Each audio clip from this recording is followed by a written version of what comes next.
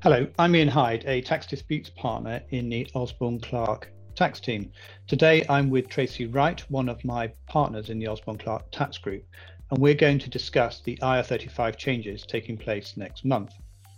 We're covering the essentials today, and we'll cover some of the wider commercial issues in a second podcast.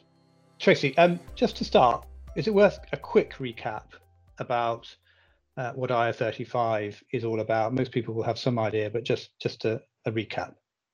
Yeah, absolutely. So IR35 is the name of an old Inland Revenue Bulletin from 1999 that was called IR35, and that introduced a set of anti-avoidance rules that were brought in at the time to counter what was then growing use of limited companies, what we know now as personal service companies, and those companies were used to provide the services to clients where the individuals whose services were provided was the individual who owned the company. And what the rules were seeking to do was to tax that individual as if they were if they were an employee, if actually the relationship between that individual and the entity that they work for, what was really employment. IR35 was enshrined in legislation in 2000, and they look to the nature of the arrangement between the worker and the end user, and whether or not there should be a deemed employment. And the rules talk about a deemed employment payment. And when you get a deemed employment payment, effectively the rules want to tax that as if it's earnings. Where that is the case, broadly, it's the personal service company that was expected to pay the tax on that basis. So that's the current IR35 rules.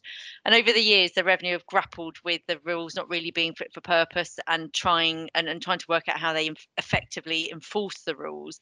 If you can imagine, there's significant number of personal service companies out there, and how do they effectively enforce against such a volume of entities?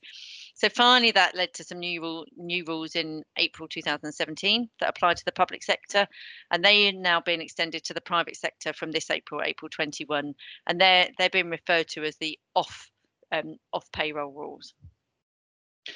Thanks. These are really big changes, I think, for anyone engaging off payroll workers. Can you just briefly, if possible, cover some of the big changes here? Yeah, absolutely. And you're right, Ian. They're big changes and they're really complicated when you look at the devil of the detail of the drafting. But what I'll try and do is just pick out the key impact of the changes. So you start off by having to understand how the rules now interact with each other. You've got your original set of rules, IR35, that's enshrined in Chapter 8, Part 2 of ITPA, if we want to get techie. And the burden of applying the tax on sort of the deemed employment payment sits with the personal service company. But under the new rules, which are in Chapter 10 of Part 2, the burden is pushed down the supply chain. And when I mean the supply chain, I mean where you've got your personal service company and the worker. You might have a number of agencies, and you've got your end user at the end of the supply chain.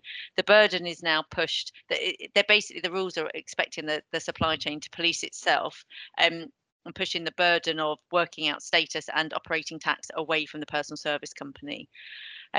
So a couple of the overriding concepts that arise from the new rules, it's the person to whom the services are provided, the end user, the person who actually is getting the benefit of the worker's work, that in most cases has to determine the status of the worker. And the end user is looking at whether or not that worker would be an employee if that worker was working directly for that end worker and that end user, and not through that chain of sort of agency and PSC. The reason the end user is being given that burden under the new rules is because it's viewed as the one that should know, because it's the one it's actually the worker is actually working for.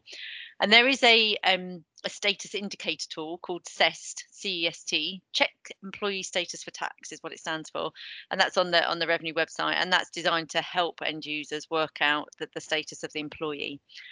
And where an end user does work out the status and says, well, yes, this arrangement is one that should be treated as if it's an employment arrangement, then the payments made to the worker are described as a deemed direct payment. And when you get a deemed direct payment, you're then bringing that payment potentially into PAYE. And the rules then have this concept of fee payer, and that's the entity within the supply chain in relation to that worker, who then has the obligation to operate PAYE on the payment. And typically the fee payer is the party paying the PSC. So often it's the first agency above the PSC, or sometimes is the end user client. Whether or not PAYE is actually due depends on normal principles. So you then have to look as to whether on where the worker is based, where the duties are carried out, and whether actually that payment would be earnings taxable to UK tax under normal principles. The rules are designed. The rules have complexity because they're designed to make the fee payer a party that's in the net of PAYE.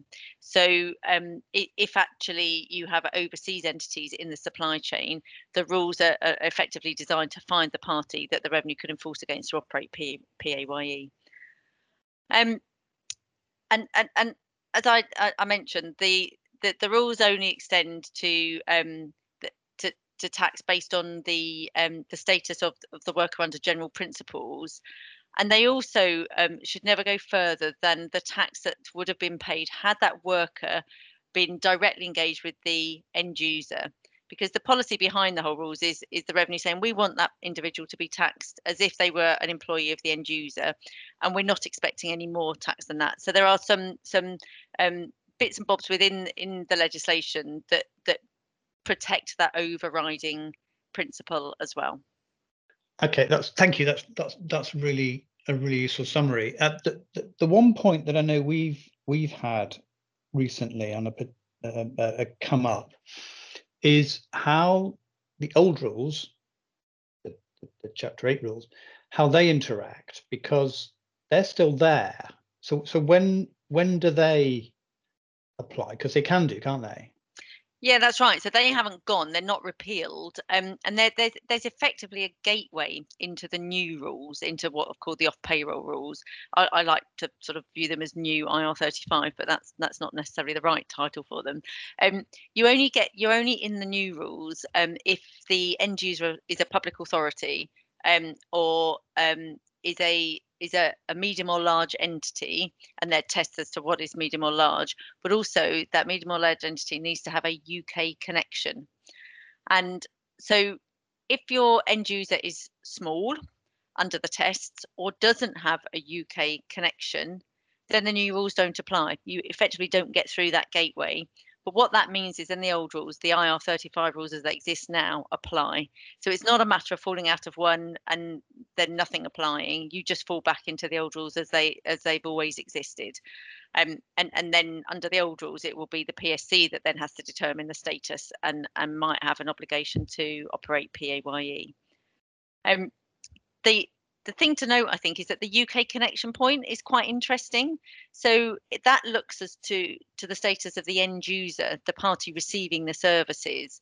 And if it's not resident in the UK or it has no permanent establishment in the UK, then it doesn't have a UK connection.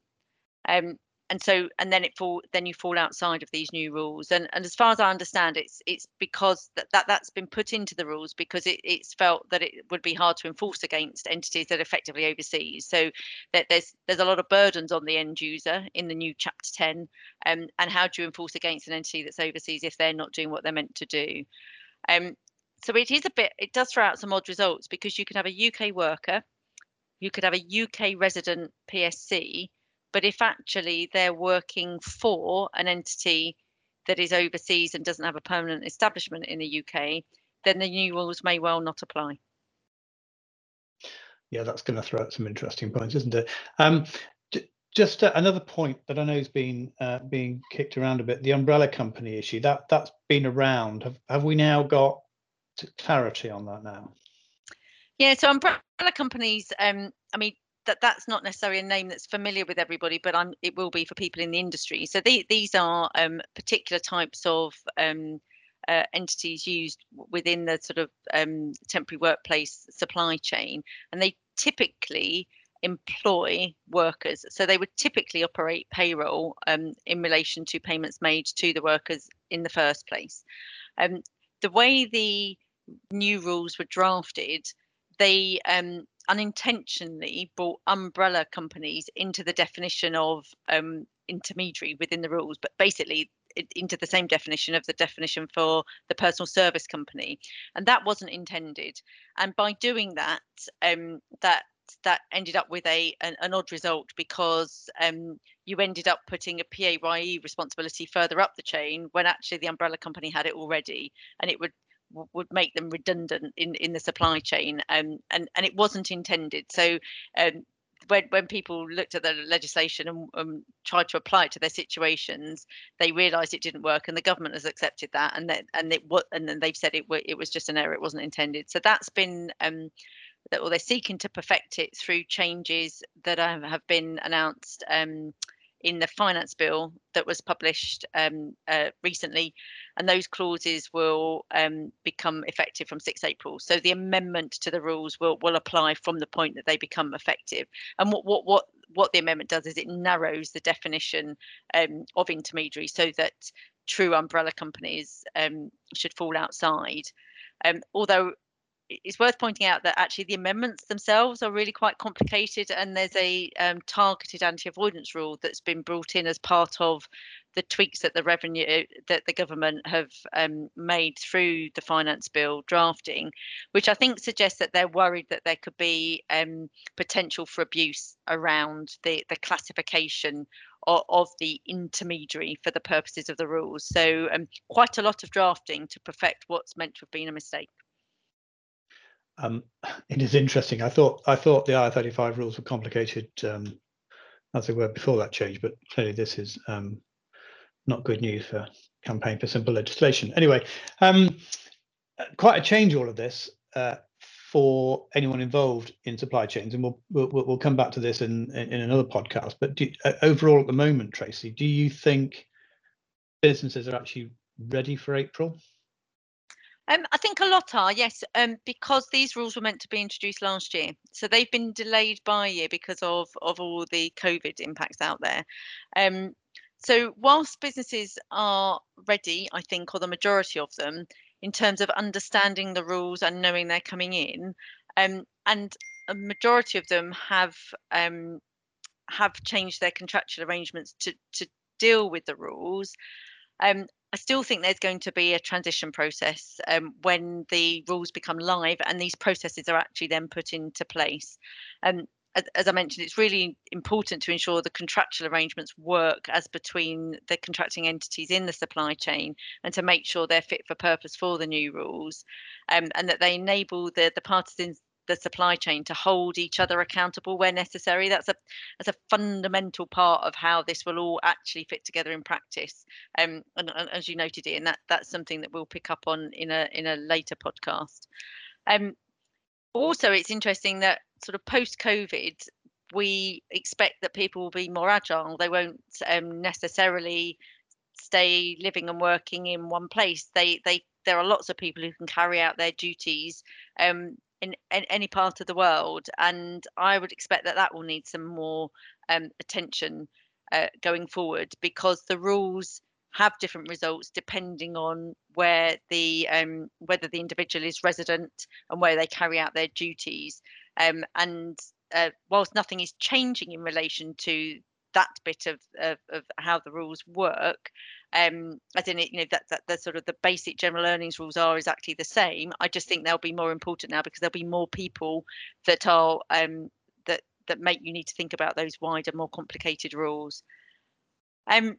So I suspect there'll be some more work needed, refining some of the contractual arrangements as time goes on, and these rules get tested in practice, and in terms of working patterns and how they change. And as we noted, I suspect it's a good topic for some of our colleagues in our contingent workforce team, who've been working closely with clients over the last 18 months or so to put those contracting arrangements in place, or refining the ones that exist at the moment. Yes, absolutely. We'll cover that. We'll cover that in our part 2. There's certainly a lot to talk about there. But for now, thank you, Tracy. That's been really interesting. I hope you enjoyed listening. Listen out for more podcasts. But for the moment, goodbye.